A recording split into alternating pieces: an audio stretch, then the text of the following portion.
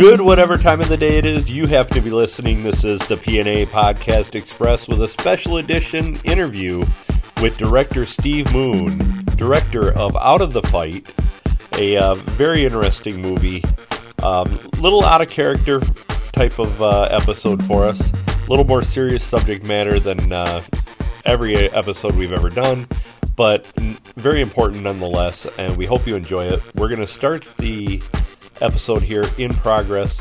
We had a little bit of technical difficulty at the very beginning with the audio, with Steve's cell phone calling in, but it evened out, and we still have a huge chunk of the interview to bring you. So we're going to bring that to you now. Interview with director Steve Moon from Out of the Fight, and we'll start that here in progress. And I feel like you also covered that very well in the movie, and I think that couldn't have been easy to address or broach too, but it happens. That's real life, and I think that's one of the nice things about your movie Out of the Fight. What it does is you really don't sugarcoat anything. No, we tried to keep it real. The way we shot it also, and I'm so glad you said that, because so many movies, like Hollywood, I'm doing the finger quotes, but Hollywood wants you to Hollywoodize it so it'll sell. And so it'll get more people in seats so that they make a lot of money, the distributors make a lot of money. Yep. And I told them I couldn't do it. But we had distributors on the front end that were looking at the trailer and stuff as we were filming, or the sizzle reel, the teaser, whatever you want to call it. And they're like, well, I think it needs this, and I think it needs that. And I'm like, no, this movie is real. So we shot it in a guerrilla film style, which is a lot of handheld stuff, because it draws you in. If you ever saw the movie The Wrestler with Mickey Rourke, yes, of course. The style that's what kind of influenced my style, because if you put the camera behind a character, you are introducing to the audience what that character sees the minute he sees it. So you're seeing it for the first time just like he's seeing it. So when Emily walks into the support group, the camera's behind her. That's the first time she's ever been in that room. So what does she see? We see it as she sees it. So we looked at a lot of YouTube videos. The opening sequence is basically a replica of what happened. If you type in on YouTube Marja, Afghanistan, Marines, Afghanistan Marines, it'll pull up about a 5-minute video that is that was the inspiration of my opening scene, because you've got two guys, I don't want to give too much away, but you've got two soldiers that are walking and just talking to each other like you and I are talking to each other. Yep. I think the first line is, I believe you dropped your weapon. What an idiot. They're not talking about, hey, Hollywood, look over there, somebody's shooting at us. We're not doing any of that. We are just bringing it to you as if, you were there with your old video camera following your best friend. So we did a lot of that, and we hope that brings a lot of things to home, because you never really think about a style. You think, okay, here's the director of photography, he's got a camera, let's just put the camera here and show them what we're doing. We want to bring people into this so that you become a part of it, as well as the characters. Well, and you mentioned that you had combat veterans on set. Did you get input from them and get feedback from them on the realism that you brought into the film, and some of their input on how it was to be in that situation? I mean, because let's face it, a lot of people, that's not a common thing to run into with people that they've been in combat. I mean, it was probably much more common years ago when you had a lot of the World War II veterans and Korean War veterans, but now combat's a little bit different. So to have a combat veteran's input on that had to be, very important on that, I would think.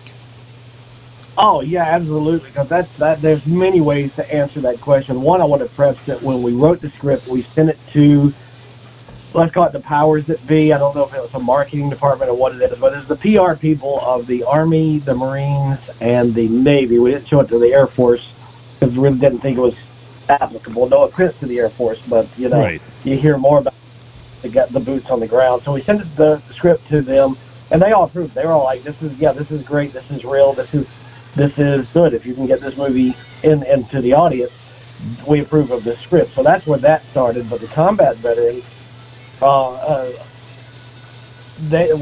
we had veterans also that were behind the scenes when we were writing the script. But on the day that we were shooting all those, to answer your question, 10 minutes later, I have a hernia. So that's part of the story. I have a hernia, and it had somehow descended, or whatever the word is, and I couldn't walk that day. I was in so much pain. I'm just crippled. I could not walk. So I was literally laying down, looking at Video Village, and Video Village, in layman's terms, are the monitors that we watch that are connected to the cameras. Come on in, that are connected to the cameras, so that I could do it. So my director of photography, like I said, we've been working together for 20 years. He knew exactly how I wanted the scene to look, so he was directing that. But here's the thing. We had all the combat veterans. We were rehearsing everything, and I told them this. I'm not directing this. Joe's only directing for placement of camera and placement of actors or talent. We call them talent. But you guys are just doing what you would normally do, and we're just going to let Joe and Sterling shoot it. So he's like, that's great. So everything you saw out there was pretty much what they did or talked about in combat. So when you hear, check your right, check your guns, things like that, that's everything that they would say. That is not scripted. That is all real. And I think when they saw, we call it playback, when they saw playback, we only had to do at most 2 takes of every combat scene because they nailed it. I mean, that's the life that they led. So those were surprisingly easy to shoot. Not surprisingly, they were hard to shoot, mentally fatiguing to shoot. Their muscle memory and training all had kicked in at that point. They knew what to do to make it look real because that was the situation they were in for so long. But like you said, just the emotional aspect of having to go back to that point. Yeah, and again, we don't do the Hollywood thing because I've seen so many movies where somebody gets shot and they're like, oh, let's get to him and blah, blah, blah, and oh, he's bleeding out and all this. And they literally, I was like, what do you do? Because Jason, the character, and this is not going to give anything away, but Jason, the actor, as the actor's character's, the actor's Randy, Jason's the character, he has to get shot. And they said, well, what happens when he gets shot? They just yell, hey, I'm down, and somebody goes to grab him, and they take him somewhere safe. And everybody else to fight. And it's just amazing. We don't think about it. If you and I were at a grocery store and you got shot, I would be in such a panic and I wouldn't know what to do. But these guys are prepared for it. He gets shot, okay, we just drag him off and keep fighting. And we can't relate to that. No. The mental toughness that they have to have. I mean, like you said, if you were in a grocery store and if I was in there with you and you got shot, I'm probably over by the Twinkies. Yeah. Because, I'm curled in the fetal position. Yeah, I'm looking for a comfort food and a safe place to sit. And, those guys let their training kick in and, they do what needs to happen to help anybody that they can, but at the same time stay alive themselves. And it just has to be such a pull in all directions when things like that are going on. And there's no fear because, that's an overstatement. Of course there's fear, but there's no fear in doing the right thing because they are going to be the ones that will die protecting the person they love, and it's going to be the person to the right or the person to the left of them.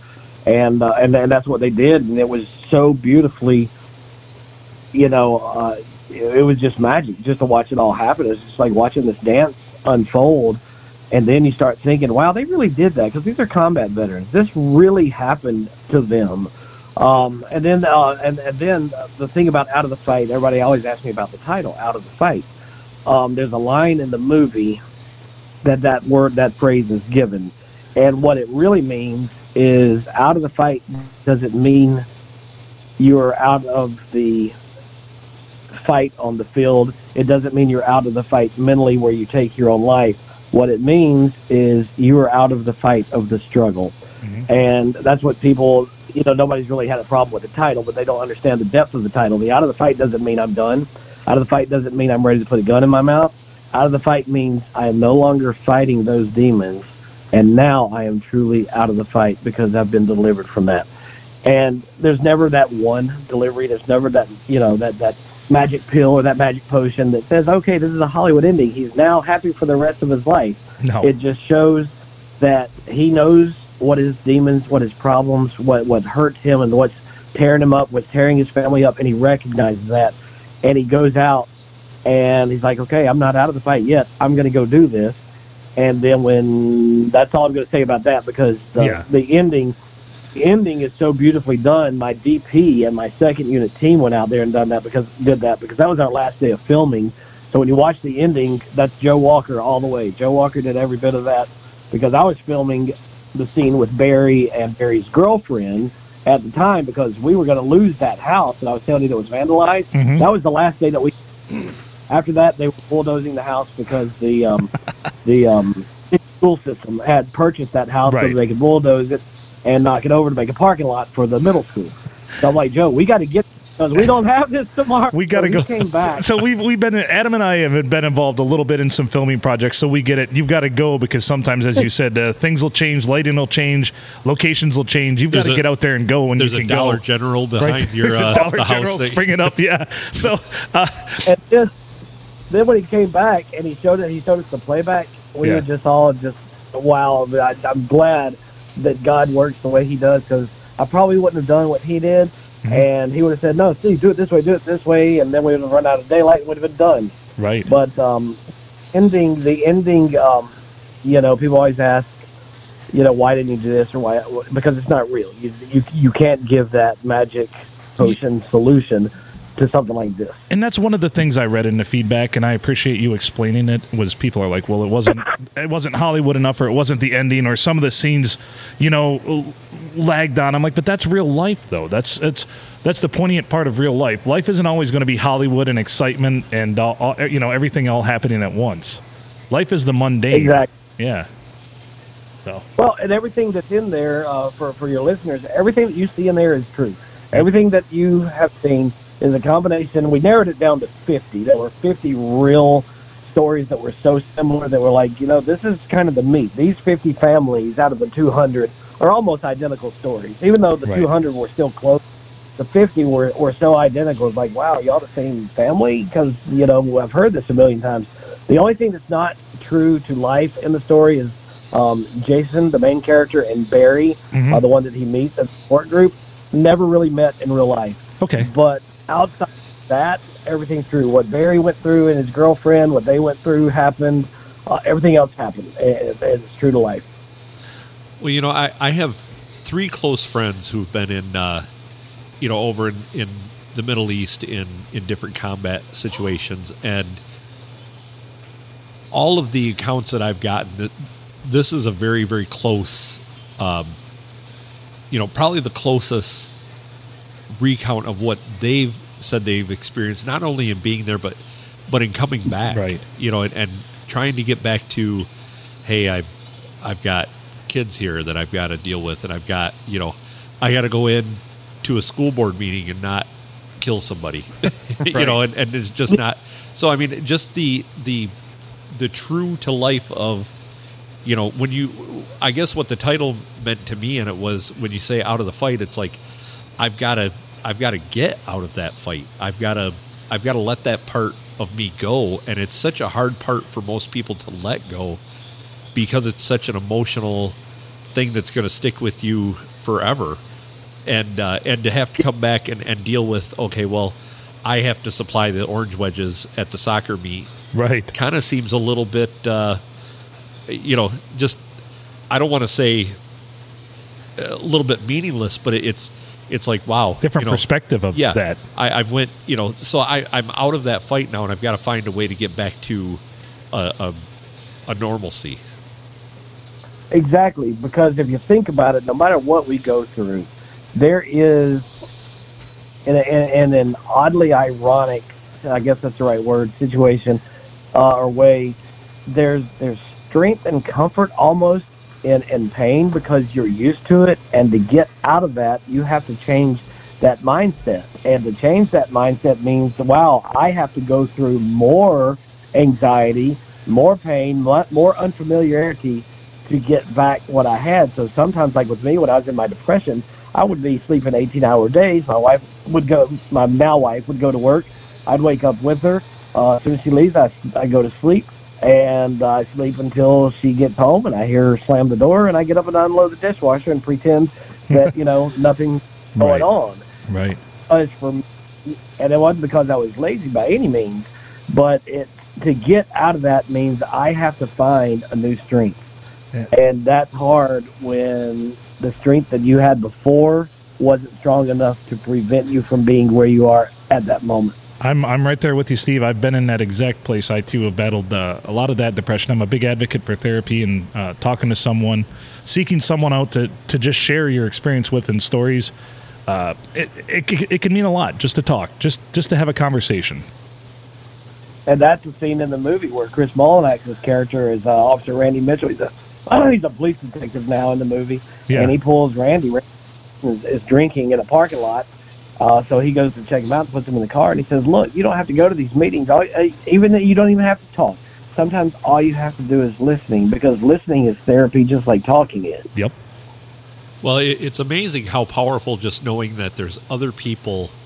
One of the friends I mentioned that was in combat, he mentioned that he went to some meetings and didn't really have a whole lot of input, but he said it was amazing just to know that there's other people that go through the same struggles that I did. And he goes, that was enough for me to be able to kind of overcome all of that, just to know that there is, other people, same things, they're experiencing the same issues that I have. Because he mentioned you feel very isolated when you come home. He couldn't talk to me because I'd never been in those situations. So just knowing that there were other people that felt the same things that he did was very powerful. So, hopefully anybody that's been in those situations that has had, the difficulties that go along with being a combat veteran, hopefully, if anybody hears this, don't be afraid to seek out people who have had similar experiences, because you'll find that you go through a lot of the same things. You're not feeling as different. You're not as different as you feel than some people that have been in similar situations. Well, this is one of my little pet peeves that I post on Facebook all the time. Is I believe in prayer, I believe in God, I believe in Jesus Christ, I believe in all of that. Mm-hmm. And here's what my peeve is I love it when people say I'm praying for you, but you know what? Sometimes you're the answer to prayer. So sometimes just the fact Jason can walk into a meeting and think, you know what, there's no reason for me to go to this. My wife wants me to go. Okay, screw it, whatever, I'm going to go. But then to meet a character like Barry, then all of a sudden Jason finds himself again, because maybe his therapy is helping someone else in pain. Because a lot of times, like with me with mine, my therapy was in, okay, I'm going to coach community basketball, and I'm going to do all those things for others so that they're not feeling the way I'm feeling. So sometimes the best therapy is just doing something for someone else. Be that answer to prayer. Don't just say, hey, buddy, I'm praying for you. I hope you get through this. Get him through it. And I think that is Jason makes his breakthrough. And again, I don't want to give anything away, but I think Jason makes his breakthrough when he finds that servant's heart again. And once he finds that, he knows where to place that. I think so too. So what is next for Steve Moon? Do you have anything you want to promote now? What are you working on? Anything you want to talk about other on that avenue? Well, let's see. I can say this. I just recently sold a movie called Ocean overseas. When I say sold, that just means distributors picked it up, so I'm happy about that. That's one that Joe Walker and I also did together. We kind of actually Ocean is what we did right after Out of the Fight. We're like, you know what? Mm-hmm. Let's don't even write any.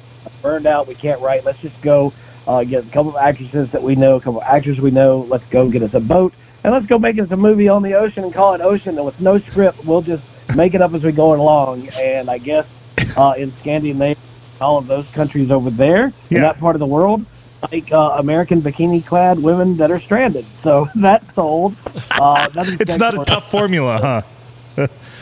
So we found a formula, and then I did a recent film with Michael Pare. You can remember him from Streets of Fire. Mm-hmm. He was Eddie and Eddie Cruisers. We did a film with him called 3.3 Miles that we're I got to go back into the editing suite and just finish, polishing it up a little bit. That's there. I'm in that's the next one that's being picked up. I'm in Mississippi and Louisiana right now. I can't really talk about that show because it's not mine. I'm just executive in charge of production, making sure that they make their days and all on it. But I do have one that if you do follow Out of the Fight on Facebook, please send me a friend request. Yep. Because I have a little, I want to call it a reel, but it's like just this little minute-and-a-half long video. There's, in real life, there's what's called a heater, Heater, heater.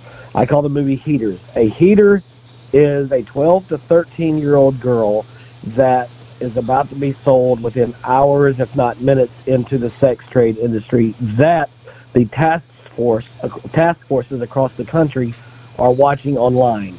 Okay. because they're watching all the pedophiles that are in this, and it's global right now. We've got task force in Illinois that I was working with. We're working with Interpol, just writing the script. And what's amazing is, okay, you've got the task force that is watching the conversation between like a 25 or 30-year-old, usually it's 25, 28-year-old white male that is, I don't want to get into the TikTok because that's part of it also, but they get into conversations with these young girls that are looking to be famous, and they say, hey, meet me at the bar, meet me at the club, and, I make movies, or, I'm an agent, or I know agents, and then they go meet them, and then as soon as they meet them, they abduct them. Right. And the first night, they turn 5 to 10 tricks. They're drugged up, they're alcoholed up, they're everything, and if they are not caught before they get sold, they're either dead by 19 or never found by 19. So anytime you see girls, no, go ahead. No, I was actually just reading an article that was talking about that, and that's the project I figured you would talk about with human trafficking and combating that. So interesting, very, very interesting. Go ahead. Weird how the timing is everything. I call it God's timing because Judy Norton sent me a text today, and she helped me write it, and she's in the movie, and she said, are you free to talk right now? So I called her, and we talked about here's where we were. So ironic the day that I'm on this podcast.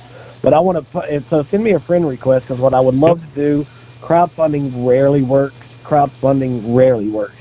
But I would love to get enough funds so that we can get that movie made, so that people can see it. It's going to be realistic, just like Out of the Fight. It's going to be real. We're showing what happens. I mean, we're showing that, and hey, if we don't get her in 30 minutes, she's already on the way. She's in her car because we see movement on the tracking device on her phone. That we got to go get to this park right now, or she's gone. And so people are blinded by it. I'll get into TikTok now. TikTok, I don't care if you're a conspiracy theorist or not, TikTok funds human trafficking. The money goes into paying people to traffic young kids, and I call them kids because 12, 13, you're a kid. Right. And I just tell people all the time, please don't, oh, you're a conspiracy person. No, I'm working with a task force that has all the data that we've seen. So it's just, you got to be careful. Parents, if you're listening to this, please don't let your kids monitor what they're doing, because it is real, it's going on, and it is probably America's biggest tragedy, other than all the other corruption that's going on. Well, and I can definitely say, as my kids are both grown now. Luckily, they never got into that whole fad. I've got two boys. They're both out of high school, and they're not very good looking, so they probably wouldn't be trafficked anyways. But okay. But they, I was just always very thankful that they didn't, get into any of that. We're in a pretty secluded area that it's not probably as popular as other areas are, but I do know that we actually have one of the largest trafficking borders in the U.S. within an hour of us here. Right. And I actually got to be part of, years ago, I worked in banking of all industries, and I got to be part of a juvenile sex trafficking bust. And it was amazing to watch, like, the Border Patrol and the ATF and all these agencies come together. This guy was a pretty large trafficker, and he was along the Canadian-U.S. border. And basically, these kids would be transferred across to Canada, where it was easier to move them because obviously they're far away from their parents, even though they're only minutes away. They're across the river. But it was much easier to move them from there to various countries than it was to do it from the U.S. And so they just, at the time, it was a really amazing thing to watch that all happen, and how kind of find out how it was happening and how it worked. And so it's one of those scenarios that it's amazing the lengths they go through to make this happen. Right. Exactly. Oh no, yes, it's ridiculous. It's such a there's such a chain, so it's almost military how it works. It's so precise on how that all comes together. Yeah, it's extremely, and just to know how many people were involved. I mean, the guy that we busted where I worked at, and we did it through, the technology. portion, he kind of thought he was safe in a bank, not being tracked by anything. Like, okay, I'm inside of a bank, so I'm not going to be tracked by anything. And he was kind of the opposite. He was tracked by everything. Right. You know, we had keystroke tracking, the whole deal. Yeah, well, with the technology that's out there, where anything that you type is now being recorded. Again, not conspiracy person, but it's being recorded. They identify, so they can literally they have search words that are keywords that come up. They don't have to search for them; they'll pop up, and that's part of the way that they find the conversations that are going on between bad guy and innocent girl. And in America, I'll tell you this: in America, in the States, Atlanta is the biggest hub for human trafficking so far. Chicago's pretty bad. Even I think Nebraska has like 800 missing girls a month through trafficking, and that's Nebraska. But the Super Bowl weekend is the biggest in America human trafficking weekend. There are NFL players that they have that courts that they have that they know that this is what's going on. These are NFL players, and the courts aren't hearing the cases. Judges refuse to hear the cases. Prosecutors can't even bring up cases in front of judges because it's all money. It's money, money, money. And the I-20 corridor from Atlanta through Birmingham to Louisiana, all of that is just constantly trafficked. And you have so many people. We live in a world now where, you know, everything you say that's true is now a conspiracy theory.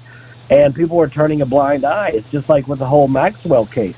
When did we ever see the Maxwell trial? We didn't see the Maxwell trial, but guess what? We saw weeks and weeks and weeks, if it was that long, of the little Rittenhouse kid that carried the gun and shot the 2 or 3 people that he killed during the riot. Okay, that's fine. I want to see him get his justice, but you know what? There's bigger things than stupid little white kid shooting people at the riot. And you know, that doesn't mean I'm justifying what he did, but you've got Maxwell that has everybody that was flown to whatever island that was called, but we don't see any of that. Well, there's no TVs allowed, there's no reporters allowed, and it's like we turn a blind eye when it comes to things that we don't want to hear. Yeah, that was crazy to me because I was anxious to see that, you know, just to kind of see, all right, well, who's going to get brought up, you know, and it just didn't happen. You know, you still know very, very little about that case.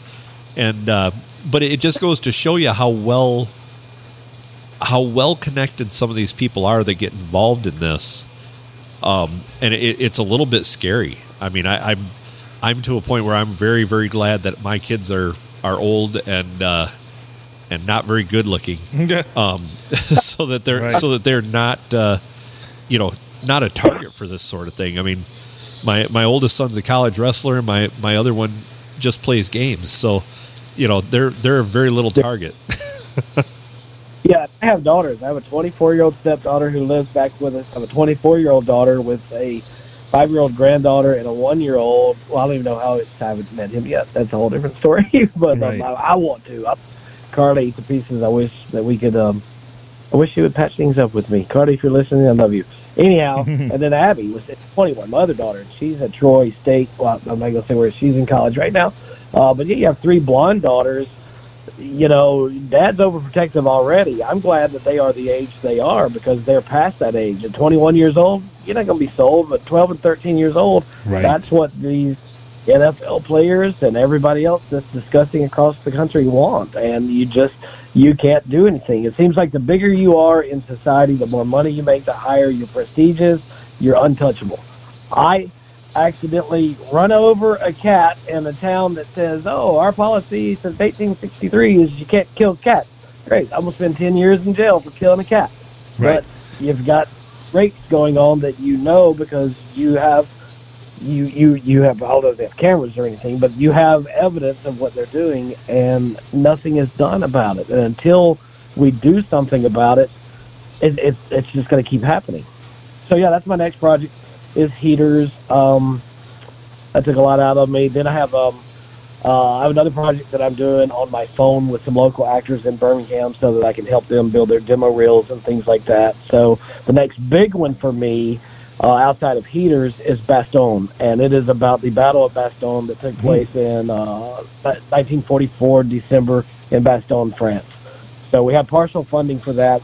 in March we're going to start shooting a little bit of it, and then do the rest of it probably the end of the year when we have some good snowfall. And I think New Mexico might be where we're shooting that, but I have no problems coming up your way. I was going to say, we just got about 4 inches of snow today, as a matter of fact. So there we go. Everybody's slipping and sliding. If you have anything that looks like the Ardennes Forest where you are, send me pictures, and I will come scout. You know what? We might just do that, Steve. I just also went on Facebook to the page for Out of the Fight. I just typed in Out of the Fight movie, and it came up, and I liked it, and on my personal Facebook page. And you can also find it there. Take a look at it. Where can you also find the movie again, Steve? You can find it on Amazon, you said, and what other avenues can you view Out of the Fight through?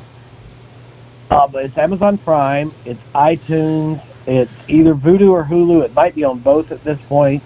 iTunes, there's like 5 or 6. I think you can get it through like your PlayStation if that's still active. But you can pretty much type it in if you have a smart TV and just type in Out of the Fight.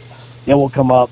If you've liked it and you're friends with me, like I said, share that with everybody. Yep. And because and I will say this: we have all 55. I thought there were 50, but there are 55 veterans administrations across the United States, and all 55 have one marketing, again, for lack of a better term, one marketing person that's kind of over all that. Mm-hmm. I did an interview with them months ago, and all of the VAs want to use this film for the family, so they can say, hey, this is we want you guys to watch it. We think it'll help. And then I was supposed to, right before COVID happened, or right around when COVID happened, I was supposed to have an event in New York City where the Gary Sinise Foundation was having an event, and the film was going to open that event, but it never happened. But it's making noise, and people know about the 200 families that are out there. There was one from Jacksonville, Florida, that I think the football team or one of the professional teams around that area put the kid's picture on the big screen, and they had a moment for them. There's a mom that lost 2 of her sons in Santa Clarita, California, and 2 years back to back, she lost both of her sons. Both of them were combat veterans. Lost them both to suicide, and it was, I think, the San Diego Chargers did a big halftime event with her son's pictures and everything on the big screen. So people know about what's going on. It's talked about. The big thing now that I want to end with is it's not taboo anymore. Right. Nobody wants this to be taboo. You come out with it. Originally, the military didn't want you talking about it. It shows weakness, or, it's something new, we don't want to discuss it, and we'll sweep it under the rug. Now, people are encouraged to talk about it. The families, even the victims before they commit suicide, are like, we're going to discuss this. We're going to erase the taboo. So now, it's just as common as talking about anything else.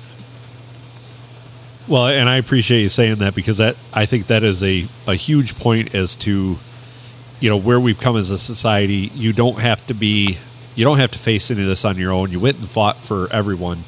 And I think everyone is behind our combat veterans and them getting the help that they need and providing the resources that they need to become whole again when they come back. So I think you did a great job with the movie. I appreciate the subject matter and the candor of which you presented it, and I think you just did a wonderful job. So, thank you. Thank you so much. Yeah, really, really happy to promote this. We're a comedy podcast, but we really both believe pretty strongly about this. That there needs to be some more things like this that are brought to light, the real side of the situation, and not just the, they're a little weird because they went to combat, so they're quiet or anything like that. No, they need to get the help that they need. And so I hope anybody or listening, help them even or help or just reach out and help, and so hopefully that will help to encourage that healing and facilitate with our combat veterans. Exactly, and the follow-up story on the woman that lost both of her sons. She just recently lost her third. I don't think he was military, but what I have read is I believe he also took his own life. So this mom out in California, so if there's any California listeners, just know that there's a mom in Santa Clarita, California, and if you want to reach out to her, I'm pretty sure everybody in that town knows who she is. So, don't be afraid to look her up. I won't give the name, obviously, but, you can reach out to the news or the newspaper, or if there's a social media site or a Facebook site for Santa Clarita, California. Try to just be there. That's the main thing. Just be there. Be the answer to prayer. Even if it's a few kind words or words of encouragement, absolutely. It can mean a difference. Awesome. Well, I'm honored, guys.